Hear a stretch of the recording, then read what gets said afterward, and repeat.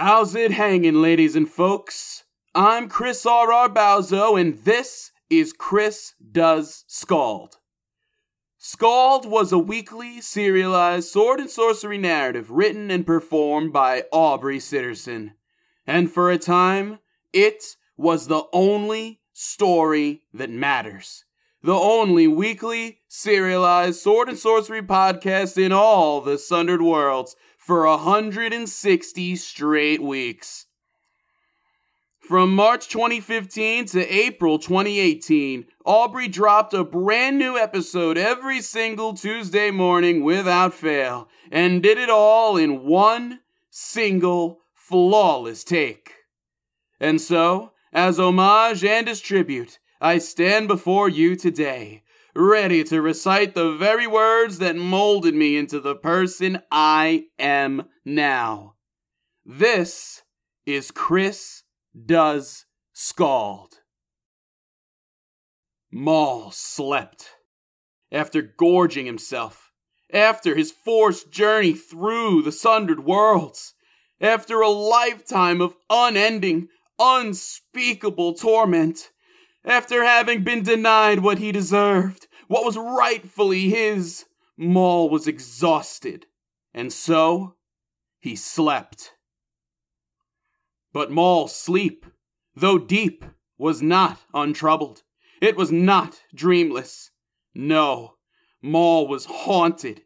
He was tormented throughout his slumbers. He was harrowed throughout the night, but not by dreams. No, what he saw were not some figments of his imagination. They were not some fevered conglomeration of truths and half-truths. They were not his shattered mind's futile attempts to knit itself back together. No, because what he saw was real. What he saw were visions. Visions of where he had been banished and imprisoned, where the madness had taken him and relinquished its hold upon him again and again and again. But the memories of his time when given over to madness, when possessed by sheer gibbering lunacy, that wasn't what truly afflicted him, because truly he had no memories of those times. He had no memories of what he did or what he saw when given over fully to the pandemonium of that hellish realm. And for that, at least, he was grateful. Though truly, he couldn't imagine anything worse than what he did remember. What he saw when he had fought through the madness. What he did when it had loosened its grasp upon him. Maul awoke with his skin scorched and raw. He awoke after having been burnt alive, after having been scalded and roasted. But for what purpose? He had no idea. Was he an offering? Did he survive some brutal attack? Was it simply left over from the conflagration that the witch, that Caleria had called down upon him? The conflagration that had occurred however long ago? He did not know. All he knew was that he was not meant to have been cooked. He was not meant to have been prepared as food, because the slavering jaws that now surrounded him, that sunk their teeth into his flesh, they did not mind that though burnt, though seared, Maul's flesh remained bloody and raw. He was covered in the beasts, in the tiny, howling creatures, carved in so many that he had to turn his head to see them all, had to turn his head to see how they had enveloped his body.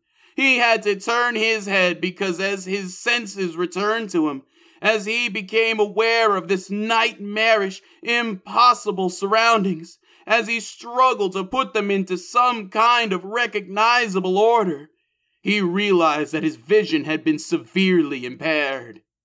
His left eye, gone, removed, flanked on both sides by a jagged, angry scar, removed by means and for reasons that were unknown to him. Had it been gouged out?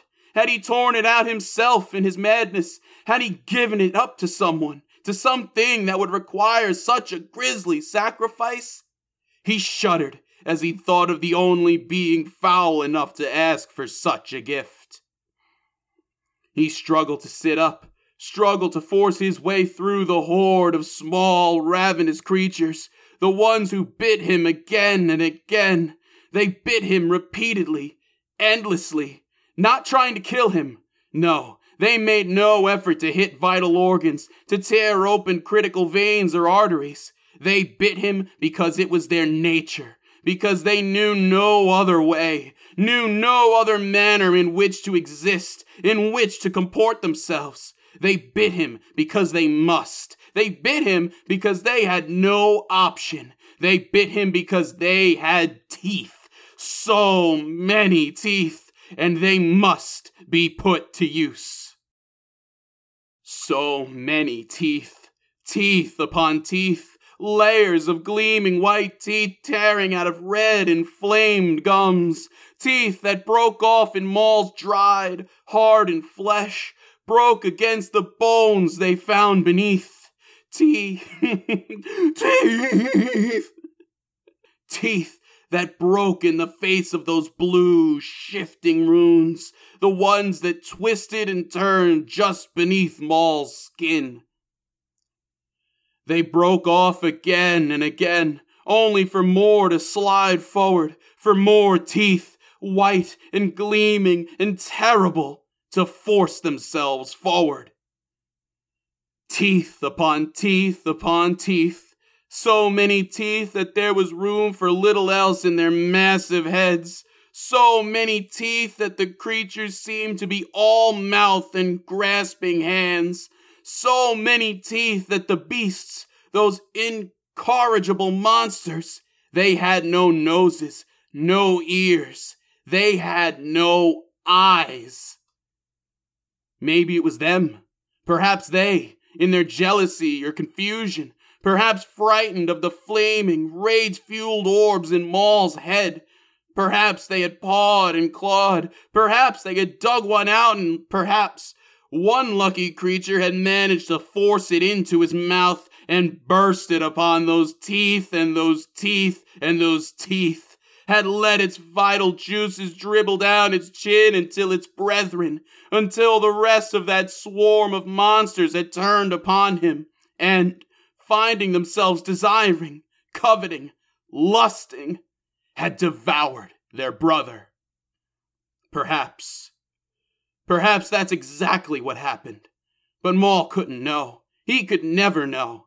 All he knew was that he had to act, and he had to act soon, or else be devoured by those countless gaping maws, by the slavering jaws that bit him time and time again, or else, stranded in the roiling underneath, further from his goal, from his birthright, further from his throne than he had ever been, or else find himself bleeding out upon that cold, hard, shifting rock. So he began to fight, but covered as he was, barely able to sit up, it wasn't much of a fight. He couldn't move to deliver a proper blow, so instead he flailed. He swung his arms and legs as much as he could. He threw off and kicked what creatures he could, fought until he gained enough range of motion, until he gained enough room to search for a better way. And soon enough, very soon, before the creatures he cast off of him could even recover, he found it. He found it. He found a better way. He found his hammer, found the weapon that he then used for years, for decades, until that grotesque stone head was chipped away to nothing. He found his hammer, and he found something else. Deep within his rags, resting upon his heaving, bloody chest, still miraculously tied to the leather tongue that hung from his neck, was that long, twisting, alabaster horn. So he started swinging, he started smashing, he started slashing. With hammer and with horn, with knee and with foot, he fought like a demon unleashed upon that hellish landscape. He fought like a man denied what he deserved for far, far too long. He fought like a man whose entire world had been taken from him. He fought like a man possessed, because that's exactly what he was. The monsters, that swarm, those snapping jaws, infinite in number and in appetite. At first, they didn't heed Maul. They didn't heed his punches, his kicks, or his flailing. They fell to the side. They were knocked off of him, but only by force. And soon enough, they were upon him once again, biting and grasping and tearing as if they had never left. At first, they were fearless, undeniable, unstoppable. But when Maul took up his hammer, when he took up his horn, that swarm of gnashing teeth, they knew fear, and though they had no eyes, they saw their doom rise up before them. And that's exactly what Maul did. He rose up before them, swinging and stabbing, roaring and screaming, his howls melding with the cries of those nameless, speechless beasts, creating a grim, dire harmony, one that sent chills up and down Maul's spine, though the heat of that hellish realm was as unbearable as ever. He rose up among them, beating them down, beating the breath out of them, beating them into the ground, until they all learned, until they all knew fear. They all knew to fear Maul, to fear the one who had risen up from their number, risen up from their midst. He pummeled and slaughtered those beasts until they all knew to cower in his presence, in the presence of that hulking, burnt, and bloody monster and the grisly weapons that he swung endlessly, tirelessly. He beat them into submission. He taught them fear as he rose up among them and became their leader. It wasn't by choice, however. Maul was a king. Yes, he was the one true king of men, the one true king of flames and ashes, but he was not looking for subjects. Not there, at least. His subjects were elsewhere. His true subjects were in the realm of men. But his aspect, his kingly bearing, his very presence, it was irresistible to the denizens of the Roiling underneath. And so, as must always happen, those hungry, brainless mouths, that swarm of followers, they saw someone bigger, someone stronger, someone better, and they followed him. They followed him across that nightmarish landscape. They followed him through the Roiling underneath. They tore through it. They devoured everything and everyone that stood in their way. They marched behind Maul in both his forgotten madness and his horrible sanity. They marched forward because there was nowhere else to go, because every direction was the same. They conquered because there was nothing else to do, because everything they saw was the same. And throughout it all, they followed him because he led, and he led them because they followed. They needed one another. They fed off of one another, figuratively and literally. Because every time Maul staggered forth out of his madness, every time he learned that it had taken him unaware once again, had cast him into a pit of confusion and darkness, every time he climbed out of it, he found that he was once again covered in bite marks, covered in his own blood and surrounded by those wet, red-stained mouths. They fed off one another. And it went both ways, because when Maul's stomach growled, when his undeniable hunger rose, when he had to satiate it, when he was sane enough to know that he had to do something, he would. He would reach down, he would seize one of those gnashing, brainless mouths, and he would feed. At first, it horrified him. It disgusted him. It made his stomach turn. But like all things, like all horrible things, he soon grew used to it. He soon grew accustomed to squeezing their throats, to twisting them, to snapping their necks and devouring their twitching bodies.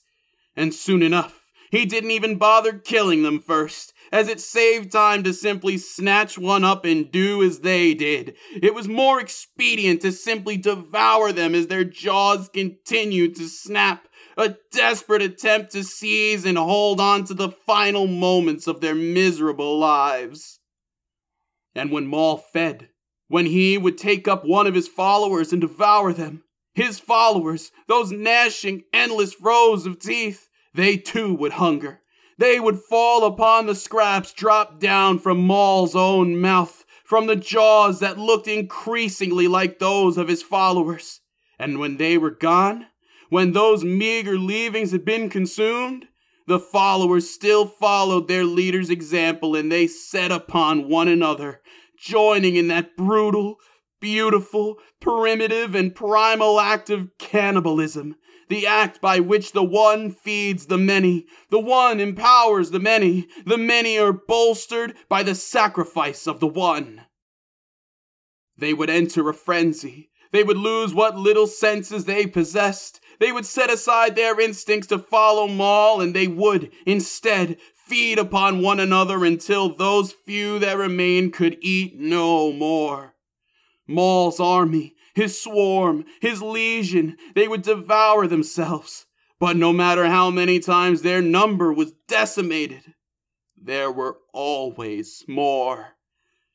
There were always more. There were always more to come, because whether during his madness or his sanity, he hoped it was in his madness. He hoped it would occur only during times when he couldn't remember, the times he was grateful to never remember. No matter when it occurred, no matter when it needed to occur, Maul would birth new followers, would birth new mouths, would birth endless row of gleaming white teeth and swollen red gums.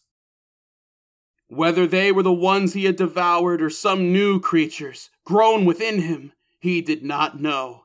All he knew was that their birth was excruciating. He knew that it was unlike any pain he had ever experienced. As his head was struck by lightning, by bolts that came from deep within him, by bolts that cracked his skull open, tearing a hole in his forehead just wide enough for them, for his followers, for those creatures, for those gnashing mouths, for those sharpened teeth to tear their way out. They sprang forth from the cracks in his shattered mind. The unbridgeable gaps, the maddening breaches in his very psyche, and they sprang forth fully grown, fully formed, fully starving and ready to bite, ready to eat, ready to march, and ready to follow Maul to the ends of creation, to the root of creation, to the root of everything, to follow him through the roiling underneath that is the truth of all that is and the promise of all that isn't. And that's exactly what they did. Their numbers grew, and they grew, even as they devoured one another, even as they fed on one another, even as Maul gorged himself on their numbers, still they grew. Because no matter how many were devoured, no matter how many were consumed, Maul's shattered mind always made more. With every mouth he devoured, his mind became more broken. It split into smaller and smaller shards. It created more and more gaps, out of which those vicious, ceaselessly hungry mouths continued to spawn and proceeded to tear their way through his forehead. He was surrounded.